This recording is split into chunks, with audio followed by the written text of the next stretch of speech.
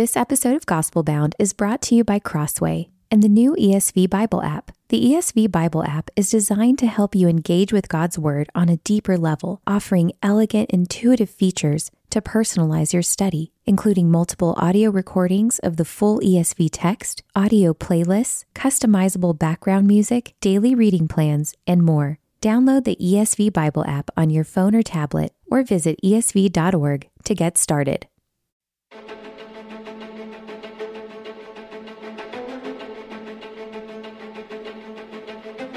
This is Gospel Bound, a podcast from the Gospel Coalition for those searching for resolute hope in an anxious age.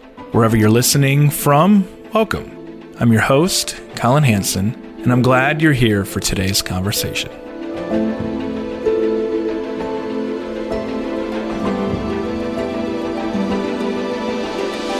We're not going back to normal. So wrote Andy Crouch and two of his Praxis colleagues on March 20th, 2020, just 1 week after the national COVID-19 shutdown began in the United States. No essay was more widely circulated among my networks as we all grappled with the effects of this unprecedented pandemic. Crouch and his colleagues warned us that this would not be a blizzard that rages for a few weeks or a winter that lasted a few months, but an ice age of 12 to 18 months that would change our way of life for good. They were right. A week earlier than his Praxis article, on March 12th, Crouch wrote Love in the Time of Coronavirus, a guide for Christian leaders. Much of his practical advice, seemingly drastic in the moment, has become commonplace. I'm still captivated by his hopeful vision for turning to Christ.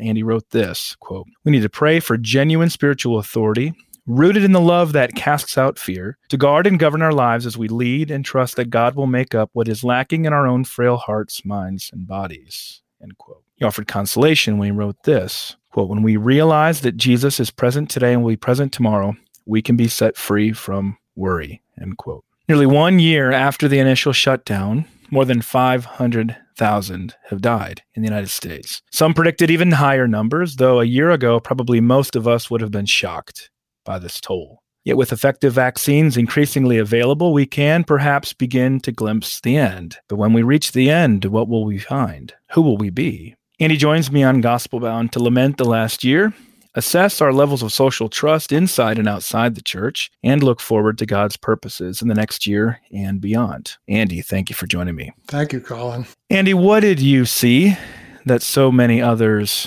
missed? I mean, you and your team wrote this on March 20th, quote, "To the extent that we are able to rescue our healthcare system from total breakdown immediately, that will come at the cost of creating the cultural and economic conditions of winter, likely through the end of 2021, until the population gradually and naturally acquires immunity, at the cost of widespread illness and death, or a vaccine is developed." End quote. I mean, would you change anything from your original Ice Age article? No, as it turns out, nothing in that article was novel in the sense that plenty of people who were looking carefully at what was happening and had, actual expertise, which I had none, like all of us, we became epidemiologists overnight. But there were plenty of people who were forecasting that scenario. I think maybe the difference was that for many, many different reasons, people in positions of public leadership were not saying it. So you had to go to the dark corners of Reddit, to various lists that I compiled on Twitter, to people who seemed a little out there, but they were doing very careful work and had real expertise to bring to it. So all we did was say, kind of for our community, we wrote this above all for the Praxis community of entrepreneurs, because we realized everything about all of the, we've worked with 190 ventures now, and we care about these people. We care about their companies and their organizations. And we knew they had to change much faster than anyone was telling them to change. And we also had the wider church and the wider, just our neighbors in mind. So I wouldn't change anything, alas. Alas that it didn't go differently. But honestly, the way these kind of highly infectious diseases that are novel to the human species, where we have no immunity anywhere and anyone, it's not that hard to predict how it plays out. Though, of course, we couldn't predict, but we could see what was likely coming. Andy, I reread your essay, obviously in preparation for this interview. And I remember at the time thinking this is important and I need to take this seriously. But I remember thinking the projections were ludicrous. I was like, there's no way this is going to last that long, which was interesting because in my context, I was one of the first people among sort of my network to see that this was going to be a major problem. I was telling friends that this was going to last 6 weeks when everybody was like, no, like 3 days or something. So I thought I was kind of extreme. And then I remember thinking with your piece, that just makes no sense. I went back, Andy, and I reread it again. And if you had asked me ahead of time, I would have thought you were projecting something of like 3 to 10 years. Instead, it was 12 to 18 months. And that's what I thought was just crazy. I'm like, there's no chance this is 12 to 18. But in my mind, I've already begun to reshape those expectations. Wow. Right. That kind of information overload was very hard to know where to sift through. I also was completely taken aback by the economic situation. So I thought, in my mind, I'm thinking 2008, 2009. Because that's what my experience was. Right. You even saw this, though. You saw the likelihood that the economic recovery would look V-shaped, with some recovering quickly and even gaining ground, and others falling even further behind. Andy, what have you seen as the social consequences of this kind of variegated experience of the pandemic? Yeah, I will say this part, I don't think I did see this fully coming. There are these various letters people use for economic recoveries: V-shaped, U-shaped, L-shaped. The 2008-2009 financial banking crisis recession, those tend to be L-shaped. That is, you have this big, deep, steep fall off, and then it takes a long time to come back. The classic epidemic is a V, that is to say, very sharp drop, very quick recovery. That happens also with natural disasters and other things like that. But, we didn't have the letter back then that someone coined a couple months ago. I read it in the Wall Street Journal, which is actually K-shaped. This has been the biggest surprise to me. If you had told me a year ago that my own personal portfolio of public equities and publicly traded bonds and securities would be worth 20 to 30% more than it was a year ago, that the financial markets would experience this incredible boom after a sharp drop for a month or two, I would not have believed you. If you had told me that a whole sector of, just sticking to America, which is the context I know, of Americans, those who work with screens, would be better off because their expenses would have been reduced, their income would have stayed constant, and their lives materially, leaving aside the real psychological issues for everyone, would be far better off. I really did not see that coming at all. But what's happened is, the upper half of the K is a lovely little V for those of us who work with screens. But those who work with things and with people, and everyone who's labeled essential, works with one of those two almost, it's been devastating. And this will be, for millions of our fellow citizens, the defining, irreversible calamity of their and their families' lives from which they will never bounce back in their lives. Even while many of us, I am in this group, my little bank account has done just fine. And that divergence, that was one thing I didn't see coming, Colin, because I thought the economic consequences were going to be more severe than they turned out to be. I thought supply chains were more fragile than they turned out to be. There are a lot of worst case scenarios that didn't come to pass, and thanks be to God, and that's good on the whole. But I didn't foresee how totally these two ships would go in different directions from the dock. And I think it's actually creating just massive vulnerabilities that we are not aware of. Well, I'm glad you introduced our listeners to the K-shaped recovery. I was even thinking of V-shaped as sort of like on its other axis. So like the V-axis, you go down and then up. But my view was the V-shape, flip it around, and it just keeps going up for all kinds of people and just goes down and down and down for a lot of other people. I had no idea that we'd have that kind of experience. It's pretty scary, Andy, as the weather has begun to change. I closely associate a lot of experiences with that climate. And I've been trying to brace myself for some sort of traumatic experiences associated with smells and feels and things like that, because I can remember those early days, late nights on the porch with my wife, talking about what happens when we have no food?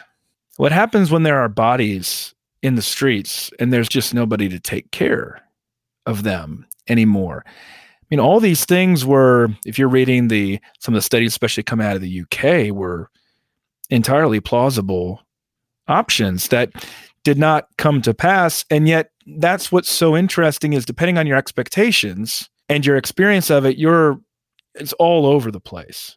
There just doesn't seem to be any kind of shared social experience with this, which I have to think has contributed to a lot of the turmoil that we've seen politically, racially, and otherwise in the last year. Another theme, Andy, from the March 20 article is that we're all startups now. Again, what you guys specialize in at Praxis. Congratulations, you're an entrepreneur. Exactly. And certainly at the Gospel Coalition, that was part of the mode that we tried to transition into. And you wrote this today: from today onward, most leaders must recognize that the business they were in no longer exists. This applies not just to for-profit businesses, but to nonprofits, and even in certain important respects to churches, end quote. Andy, do you have any churches in mind that have managed this transition especially well? Ooh, interesting question.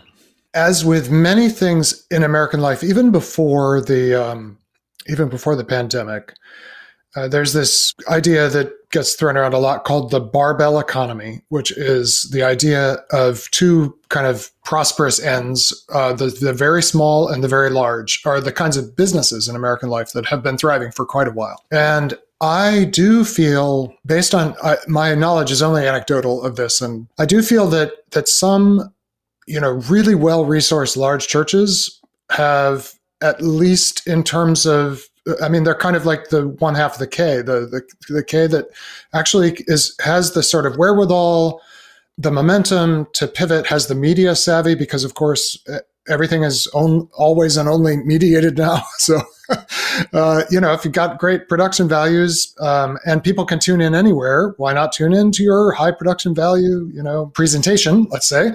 I think the other end is that churches that are small enough to do a new kind of intimate fellowship, worship, and discipleship, and have not tried to just point a camera at the pulpit in an empty sanctuary and press play every Sunday or every Thursday. The ones that have really pivoted to say, look, let's just all get on Zoom. Let's go through whatever liturgy or worship we do, but let's major on connection. Those have done well. The problem is that Zoom, which is our de facto medium that we're all using now, there's no reality between 12 people on Zoom and 12,000 people on Zoom. Once you have more than 12 people on Zoom, you cannot attend to what's happening in the lives, the emotions, the faces, the bodies, the experience of the other people. It becomes broadcast. So it's the middle, which obviously is the great majority of churches, who I see really struggling because they're trying to put on a show they don't really have the capacity to put on. They didn't pivot quickly enough to really small groups. The other thing that's happening is that the definition of small changes, because in the flesh, I think about 12 people, you can have 12 people in a room and really pay attention. But if you want to really be heard and hear and engage in kind of the deep conversations with one another, and in a sense, practicing the presence of God together, that you do in a small group. On Zoom, I think it's more like 4 to 6 max. And I just feel like, unfortunately, I feel like most congregations just sort of were deer in the headlights. They got their worship online, but what we seem to be seeing, my friends at Barna are studying this much more carefully than I've had time to do, is a significant fall off over time in how many people are able and willing to show up for one more Zoom thing, especially families with children. Like there's a huge attrition going on because we didn't realize the only thing that works is either massive or micro. That squares with my experience. Andy. I have a pretty large church, 1,500 members or so. And in terms of our bottom line, never better. Because we have so many people who gave money continuously. A lot of them were professionals whose jobs were not harmed. And our expenses dropped off the map. Right. That's right. So great situation. Never been better financially. Closer than ever with my home group. Because we can be outside in small groups together. Only regular group of people that I've seen. I mean, this entire time. So closer than ever before. And I haven't been traveling. So normally I'm gone at least a third of the time. But everyone else I knew in the church basically disappeared from my life. That's right. And, this is going to, the sociological ramifications of this are going to play out for decades, literally, because there's a very, very famous paper in sociology called I forget the exact title, but it's basically The Power of Weak Ties. That's kind of social health and flourishing and what, sociologists sometimes call agency or sense of your ability to act and make a difference in the world. Turns out we all, of course, think of the value of strong ties, our family, our closest friends, your home group would probably be a strong tie. Right. But it actually turns out that for people to really have a kind of social mobility in the world, by which I don't necessarily mean moving up the economic ladder, but just have a sense that they can get things done in the world and that they matter in the world, that weak ties are what matter a great deal. And that's what falls out when you go massive and micro, is you no longer have those informal connections. Every couple of weeks, you see that person at church, you say hello. Those are actually surprisingly valuable, important interactions for the kind of health of a community. And that's I just don't know how we could have maintained those. And in fact, I think those things are the things that are really eroding right now. Yeah, it was something that we wrote about at the Gospel Coalition some time back, just the people who were your I see you on Sunday morning friends. You wouldn't have thought of it as being that big a deal, but when it's gone, it's a huge deal. A lot of people who were very important to me, I didn't realize that was our point of contact. Just didn't have another point of contact there. Continuing on this theme, Andy, when it comes to online church, would you say that COVID-19 either one, accelerated an inevitable trend toward virtual worship, as many pundits have predicted, right, or two, did the reverse and showed us how inferior virtual worship is to physical embodied fellowship? It probably, can I have both? You're going to go with both, aren't you? You're going to go with both. Because I think it's going to be really interesting to see what happens. Draw an analogy from another very related world, the world of higher education. My daughter's a college student right now. And what she reports is she and her fellow students who have been able to actually go back under very strict conditions, of course, and be in class in person to some extent this semester. She says her fellow students have never expressed so much gratitude for what it means to sit in a classroom with other students and a teacher and have that experience. And they've never been more dissatisfied with Zoom and mediated instruction. So I think that everyone has realized how much being together matters, how much, not everyone would put it this way, but ultimately how much bodies matter. We're heart, soul, mind, and strength. We can't divorce our spiritual lives, even our mental lives, our emotional lives from our bodies, and we mediate our presence with one another through our bodies. So I think we've discovered that.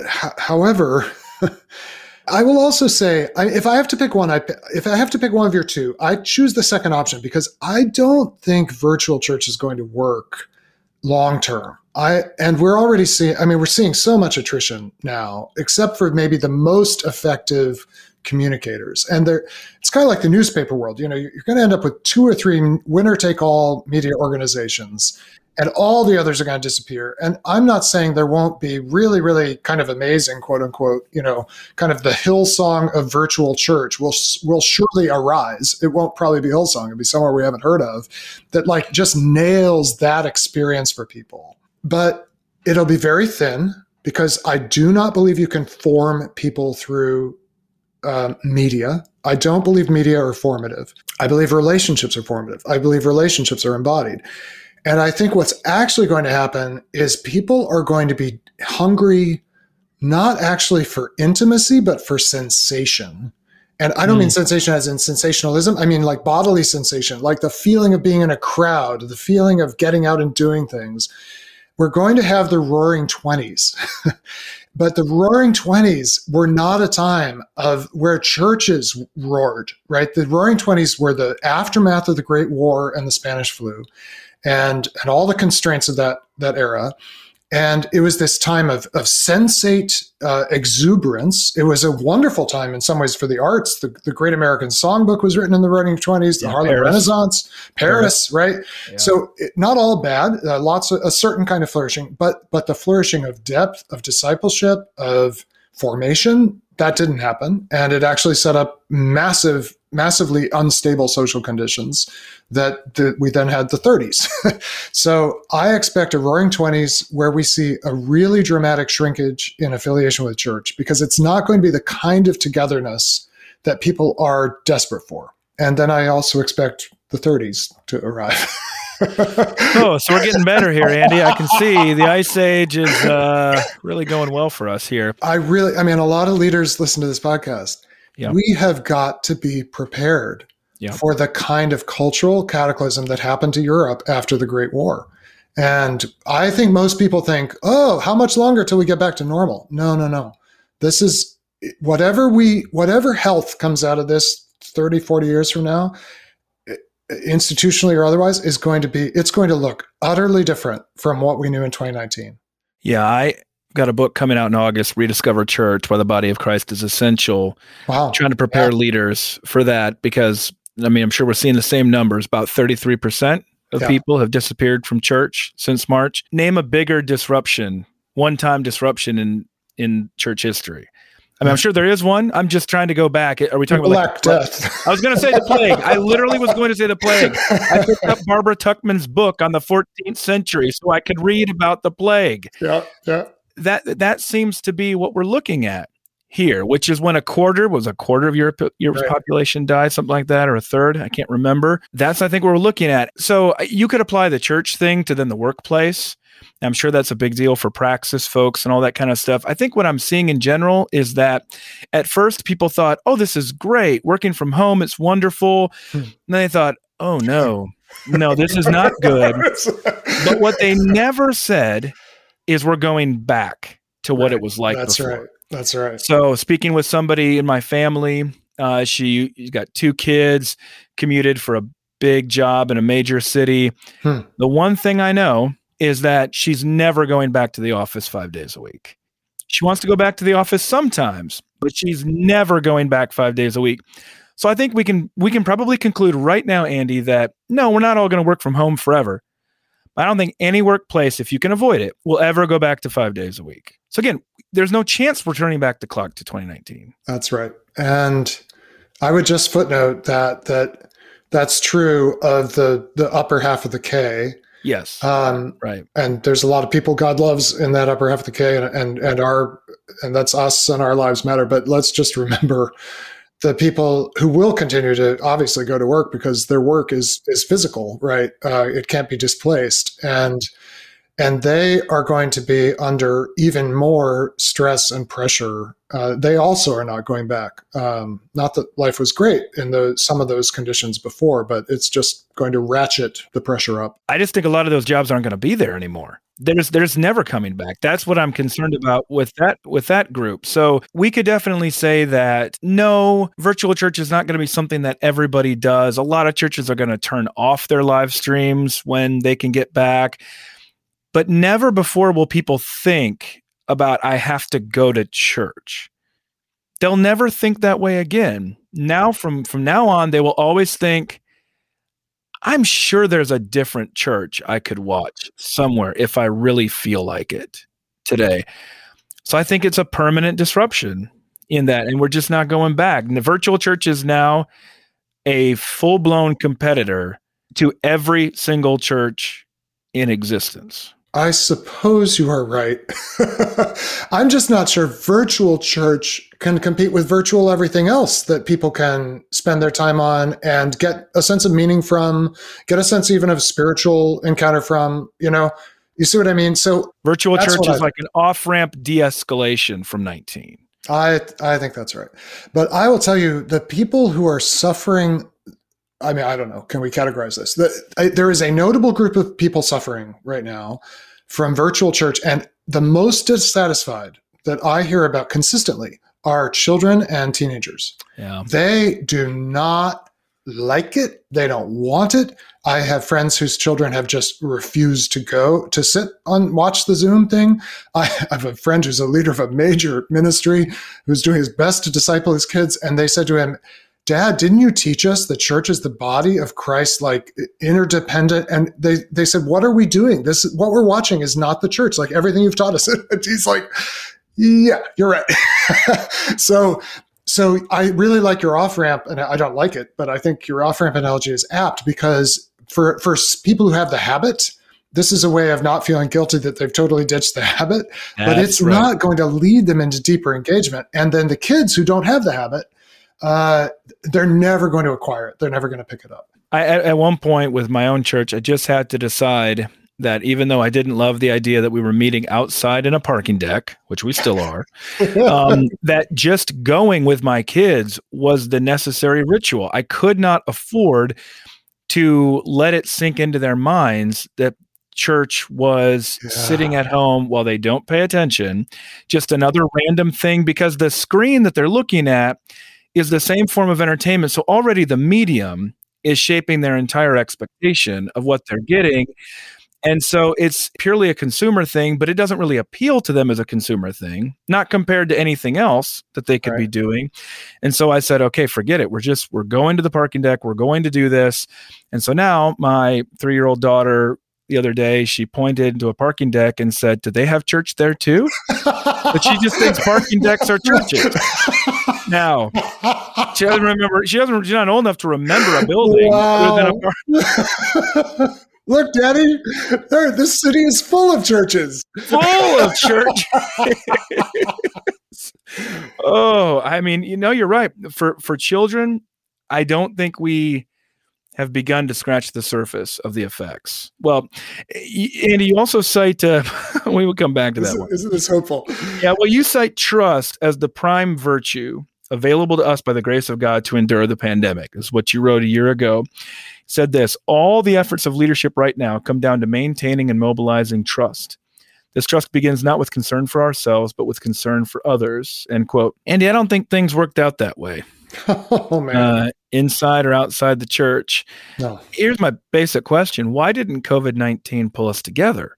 And you ask a haunting question. You wrote this on March 12. When this plague is past, what will our neighbors remember of us? It just seems that, especially in politics and racial justice, the pandemic created conditions that eroded and in some cases tore our social fabric. I have seen some evidence that there was some pulling together on COVID until George Floyd's. Yeah. And then things really started to pull apart on COVID and everything else. So, why didn't it pull us together? Our institutions were already very fragile. So that's, there's this famous line from one of Hemingway's novels, how did you go bankrupt? And the answer is gradually and then suddenly. We were already gradually losing trust in our institutions, whether that's urban communities trusting the police, whether that's Americans trusting their leaders, so they were already weak. Frankly, a police force that does not have a better way of handling an uncooperative suspect and can't train its members to honor people, even as they carry out the necessary work of keeping the peace, is very vulnerable, and especially vulnerable in the age of media. I mean, the truth is policing is more fair and better today than it's probably ever been at the average. But when you capture a moment that is a dereliction, at the very least, of the duty to serve, honor, and protect, That's really damaging. So I would say the second thing is media is an amplifier of the worst in all of us. We fixate on the things that cause us the biggest kind of spike in stress hormones and blood pressure and so forth is what we can't look away from. So everybody's like mainlining into their limbic systems, anxiety, fear, outrage. Everyone has faces to attach to the people they should distrust and be afraid of.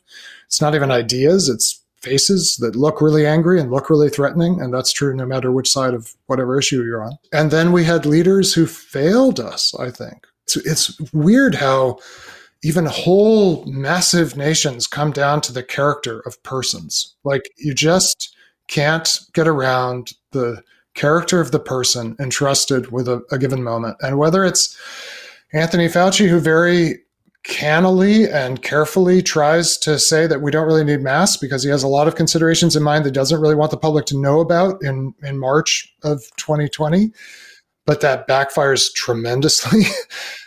Still dealing with that backfire. Absolutely. So, I mean, you could just go down the list. It's very rare that you have the right leader at the right time, unfortunately. And there are a few moments that have rescued our country. I think Abraham Lincoln's presidency was a moment. I mean, it came at a horrible cost, but that cost was going to have to be paid, as near as I can tell, somehow.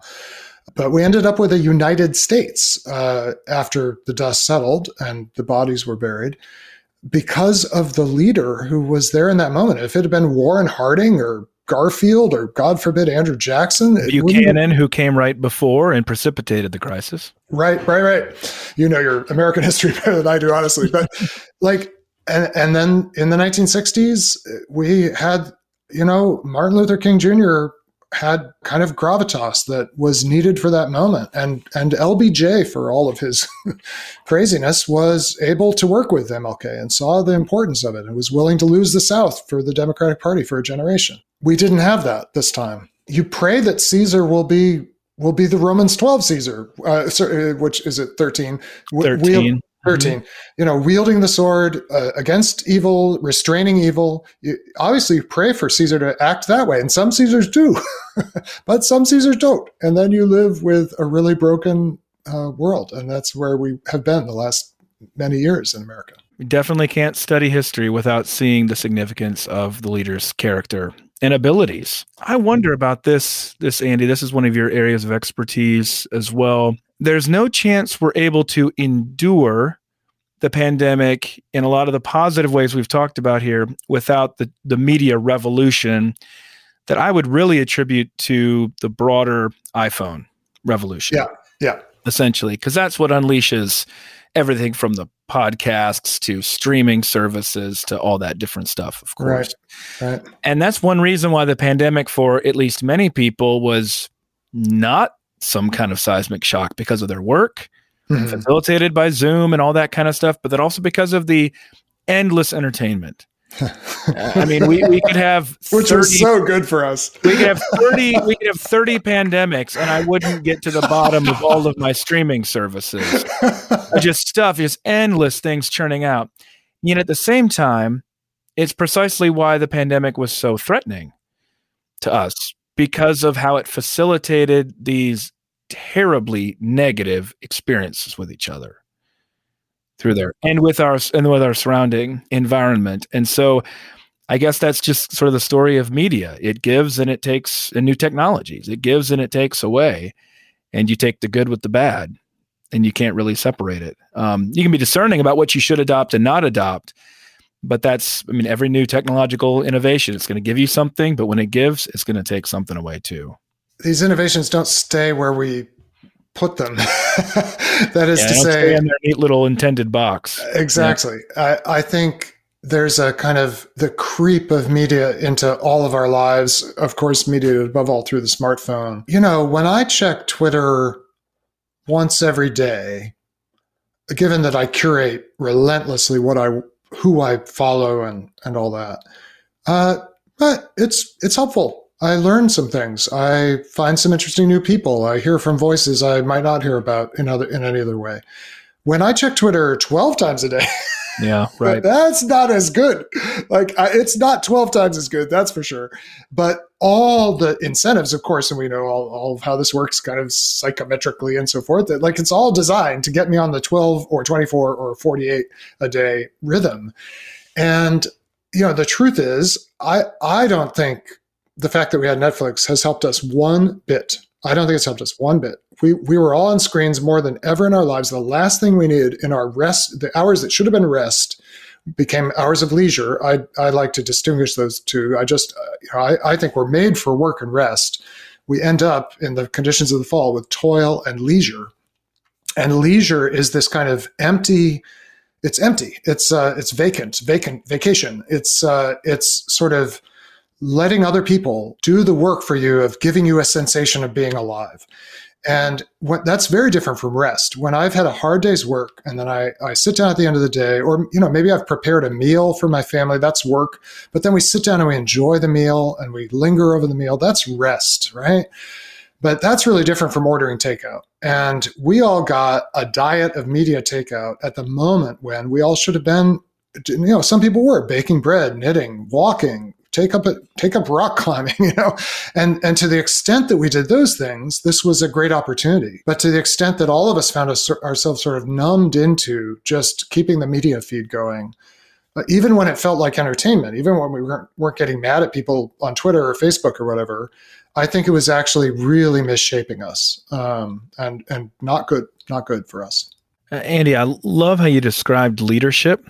In your March 12 article, he said this: a leader's responsibility, as circumstances around us change, is to speak, live, and make decisions in such a way that the horizons of possibility move towards shalom, flourishing for everyone in our sphere of influence, especially the vulnerable. Why does that kind of leadership seem so threatening to so many evangelicals who prefer the anxious, agitated leader?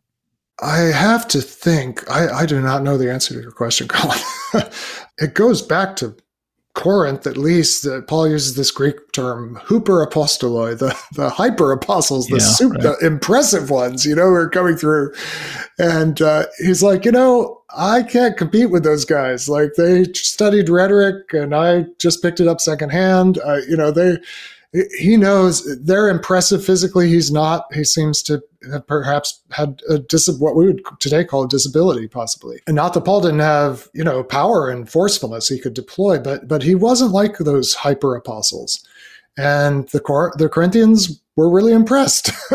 So it's not a new thing. I do think, I think media, especially visual media, especially actually small format visual media. So the smaller the screen, the tighter the shot.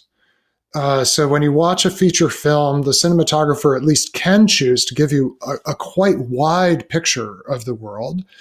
And incidentally, your eyes scan horizontally when you're in a theater. Remember when we used to be in theaters with big screens and your eyes take in a horizontal field of view? When you shrink that down to a vertical little screen, everything's close up. All context is removed. It's a very intimate thing to encounter another's face, actually with a level of resolution that you would only encounter your spouse, your children, at like that distance and that close up, the tight one shot, as they call it in cinematography. I don't think this is good for us. And the leaders who are really good and the emotions that translate really well to that medium, which also requires you to be really quick. So it's easier to be anxious quickly and outraged quickly and kind of high energy in a way quickly. It's harder to be patient quickly. I mean, imagine, just to pick one of my heroes, he wasn't perfect, but he was a godly man, Eugene Peterson. Sure. Imagine him on TikTok. Like, it's not gonna work. Like, he goes too slowly. He's thinking about things. And this is just a spiritual giant. I don't know. Was he a saint? I don't know. But the grace of God was at work in his life. His life bore incredible fruit. But could it translate into a mediated environment? Not at all.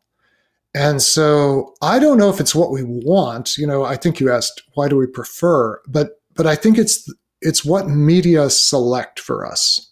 Yeah, two forms of the mediated personality that I've seen really stand out. And they they signal trust and insight. They are the person sitting in the car being filmed on their phone, looking adjacent to the camera, not looking into the camera. Right. The other is the young, fast-talking man staring into the YouTube format camera, who's giving you the real story. It seems like those are the two forms of media that, like I said, communicate trust and insight that's a lot of evangelicals have gravitated toward. So you're saying it's about the media. Yes, I think it's the screen. I think if you printed out a transcript of what they're saying, right, and asked people to read it, and gave people the skills to read, and just experience primarily reading, it would be different. I'm not saying, I think these visual media have beautiful things to contribute to the human experience. I'm not anti-visual media at all. I'm not sure they're the best place to find out the truth. The facts. The facts are, beware of facts. Facts are complicated. Facts have interpretation always. Facts are interpretation laden, right? But so someone who says, I'm going to tell you the truth, the facts, that should set off alarm bells, because actually getting to that level of truth is not easy, and is better done in writing, and is better done when you can reread and when you can compare than when you're just watching a stream of video. Video is good at other kinds of truth. It's good at emotional truth. It's good at beauty. It's good, lots of things that words can do, but video can also do. There is hope. I mean, I am discouraged by a lot of different things. One thing I've noticed is that even for close friends of mine, colleagues in ministry, people I've known for more than a decade, when somebody does that kind of media that I just described in this environment, they naturally think that person is true and that I am wrong. I also find in this climate that it's rhetoric. It's the gift of persuasion. Yeah. So there's something about when that sort of video clicks in, somebody automatically thinks, I can trust this. I don't know the person. Right. I don't know the truth. I don't know the facts, but somehow it communicates a kind of intimacy and a trust there. And yet, because there's no institutional authority, there's no sort of credibility that can supplant or respond to that. And then you look at the kind of degradation of our institutions, broadly speaking, I think what we're seeing across the board with churches is a growing affinity for that kind of media as the real story that your pastor, your leaders don't want to tell you. And then because you're not seeing them in person, you lose whatever kind of advantages come in. So this is part of your ice age. I don't know exactly how we go back to this, but I know for sure that the 12 to 18 month window will reshape our churches such that they will never and can never go back to that, because something fundamentally has shifted in there. But there is hope. You guys wrote this heading toward Easter back last year. We're heading toward Easter again. Praise God. Easter is also an everyday occurrence, of course, of our lives, the risen Christ. But your team wrote beautifully about the grief of Calvary and the hope of Easter. We've really talked a lot about the grief of Calvary, which I think is significant. Andy, how has God sustained you during the Ice Age? Yeah, it's interesting. I mean, so we were talking about some really alarming trends, and they are real, and they are really, I mean, when you kind of stare directly at them, they're scary. But I have mostly been very hopeful. I've had some of the most meaningful discipleship experiences of my life in the last year. I'm part of a little group that meets every other Monday night. Folks I hadn't met with before the pandemic. I barely knew one of them at all. Others I knew to some extent. And we've had just amazing encounters with one another as fellow followers of Christ. So actually I've been amazed at how the Holy Spirit can work through Zoom. I've heard that from other people as well. All of a sudden, the idea of a small group suddenly begins to extend to, wait a minute, I didn't realize how easy it would be for me to be able to just gather a group of friends together, right, and just pray for each other. Totally. And that's exactly what we're doing. And it's been just very surprising how much of a gift it's been. I wouldn't want, this is a group, I wouldn't want it to replace the local church, mind you, but it's right. It's a meaningful thing. I see my daughter. I mean, one of the things that sustained me is my daughter wrote a book called My TechWise Life that we got to promote this past fall and winter. And just doing events with her and seeing her as a 20-year-old and her friends and how they are pursuing God, how they're pursuing real life, how her life is really a beacon to friends who may not know God in the way that she has been claimed by God. And I'm just really encouraged by that, honestly. I've had 2 6-week periods of despair, just to be clear, like in the last 12 months, two times when it just felt like the gears were grinding and I could hardly get out of bed. Where did those 2 things come? Like chronologically? July and January. January was bad. January was bad. I will tell you, after January 6th, was that a Thursday, I think? Wednesday. It was a Wednesday. My son's birthday. Oh, that weekend, just to tell you the truth, I went to bed Friday night at 7:30 p.m. and I got out of bed for a total of 2 hours until Monday. I was so, I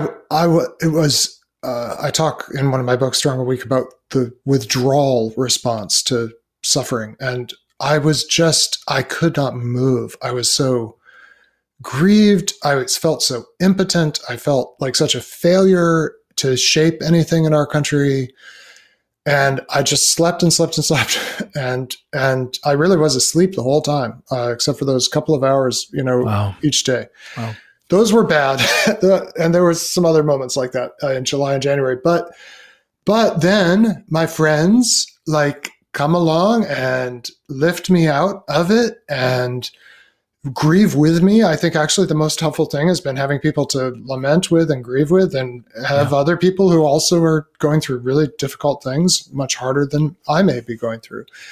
And I feel like what is gold, silver, and precious stones in the church in North America is not going away. And it's so real. And I will also say the work at Praxis, we work with entrepreneurs. They're very resilient. They're very creative, entrepreneurial, obviously. Mm-hmm. The level to which our community has been able to rise to the challenges of the pandemic and the courage that they've shown. These are small, some of our organizations have grown to be pretty big and multi-million-dollar companies, but a lot of them are still small. The courage they've shown in showing up to work and figuring out how to keep people employed and how to even grow their businesses. And I get to work every day with just the opposite of what you see on TV and what you see on social media in terms of faithfulness, discipleship, depth, redemptive intent. And so that's kept me more than going, honestly. I feel great hope. If Dietrich Bonhoeffer could do it with, 15 guys at Finkenwalde across the lake from a Nazi military installation, I think I can manage to hope that God is still at work in the United States during COVID-19. That history does give perspective for listeners who want to know more about this. Go check out Sarah Zylstra's piece that we published not long ago, Changing Lives Through Washing Cars. Features a Praxis group. It's a beautiful story. It's so good. Great. No, and Andy, you and I are both journalists. We've been around the block a number of different times in this world. And one of my commitments, and you've been an encouragement in this, but one of my commitments is to go out of our way to tell good stories, tell positive stories of God at work, because it just doesn't come natural to us as journalists. It's not how we're trained. It's not how we're trained to think, which is in part why this podcast has gone the way that it's gone. So we're natural analyzers. We're natural assessors. We're natural sort of. You learn to be skeptical of different things. It's necessary to survive in this profession. And it's an important calling as well. But you need to ground yourself back in God is at work. All I've got to do is look. It's got to look for it. Sarah and I mean, this is part of our bigger initiative with our book, Gospel Bound, Living with Resolute Hope in an Anxious Age, just trying to tell these stories, help remind people this is what's God's doing. He's doing all kinds of different things, including all this good stuff. Just a couple more questions here with Andy Crouch. Andy, what did you learn in the last year that you should have been doing all along and that you never want to stop doing? Well, I don't know if I can I don't know if I can keep this up, but every day the temperature was above 55 degrees for months at a time. I was out on my bike for 20 miles. Ah, wow. Okay. Which I've loved biking my whole life. And this is not this 20-mile ride. It's the same ride every day. I'm a total creature of habit. I have no interest in novelty when I get on my bike. I want to ride the same path and see if I can do it like 30 seconds faster, than my median time. Doing that every day, though, like you mentioned, being away a third of the time, that's been about my pace for many years.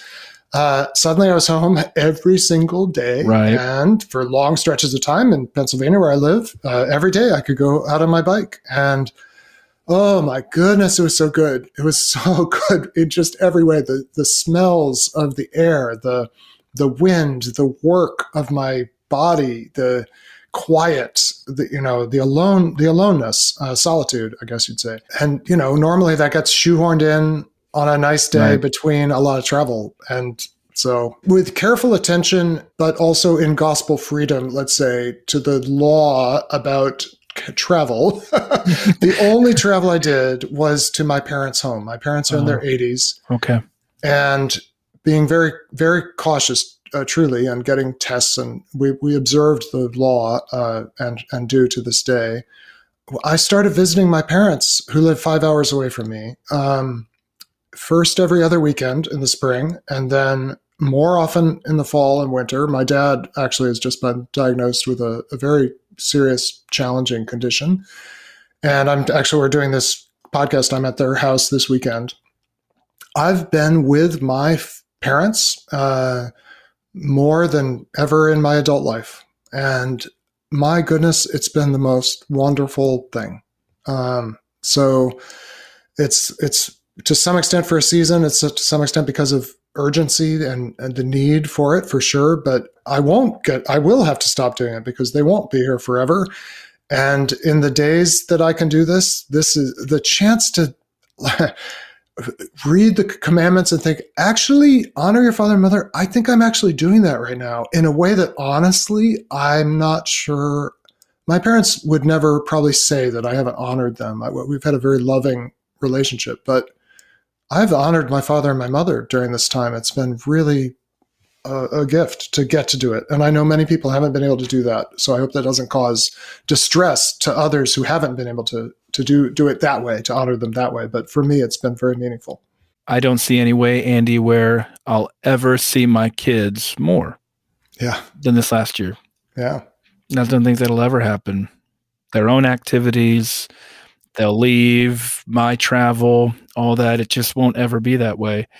Again, I set a goal early on in my family that I wanted my kids, when they remembered this time, and they would remember it, I wanted them to remember it as maybe one of the best times of their lives. I didn't want them to fixate on all the things I knew they would lose.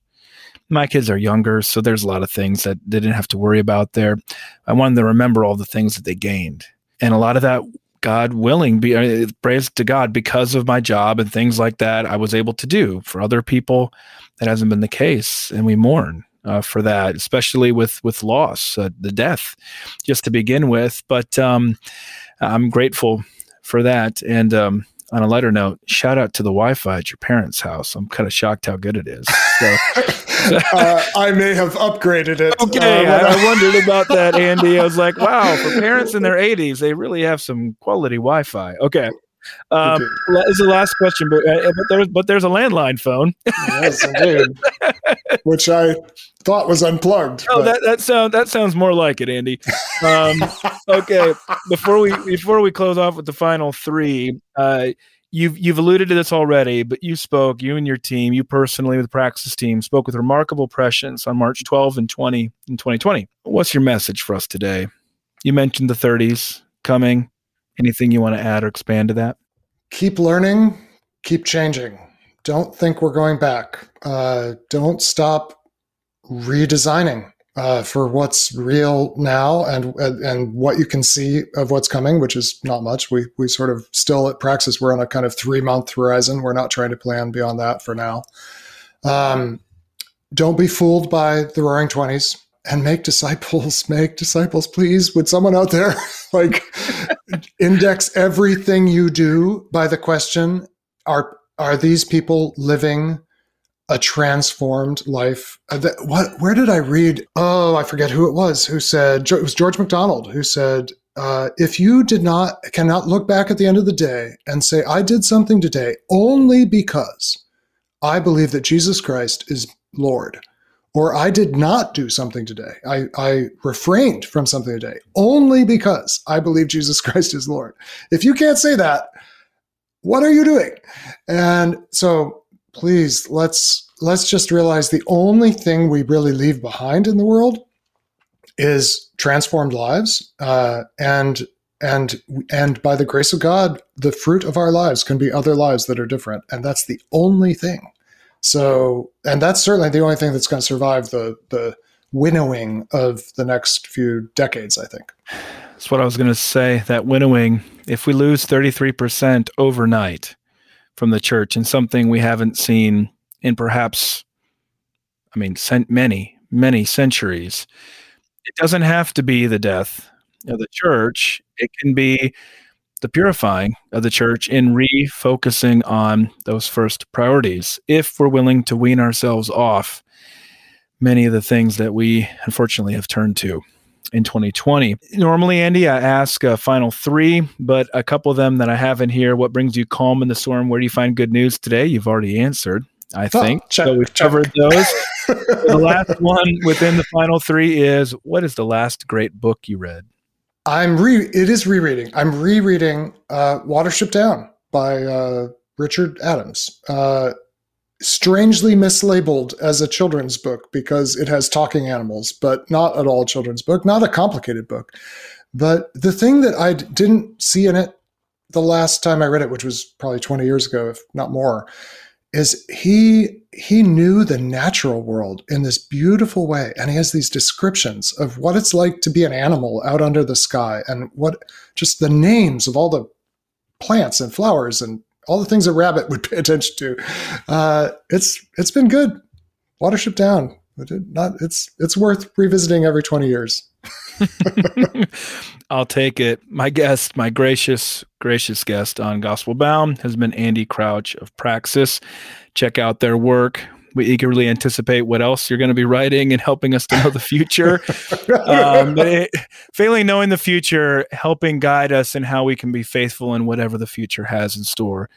And just a personal note, Andy, just a thank you to you for all your encouragement and support, being a role model for me in a number of ways over the years, going all the way back to my early days of Christianity Today. Yeah. Working on our transformation culture stuff and all of that. I appreciate that. Just thank you for the wisdom you always bring, which feels marinated in the Holy Spirit and in God's Word. It means a lot to us during these hard times. Thanks, Andy. Thank you, Colin. Thank you for listening to today's episode of Gospel Bound. For more information, including past episodes, transcripts, and to sign up for my newsletter, go to tgc.org/gospelbound. If you like what you've heard, you may also like my new book written with Sarah Zylstra called Gospel Bound, Living with Resolute Hope in an Anxious Age. You can find it wherever books are sold.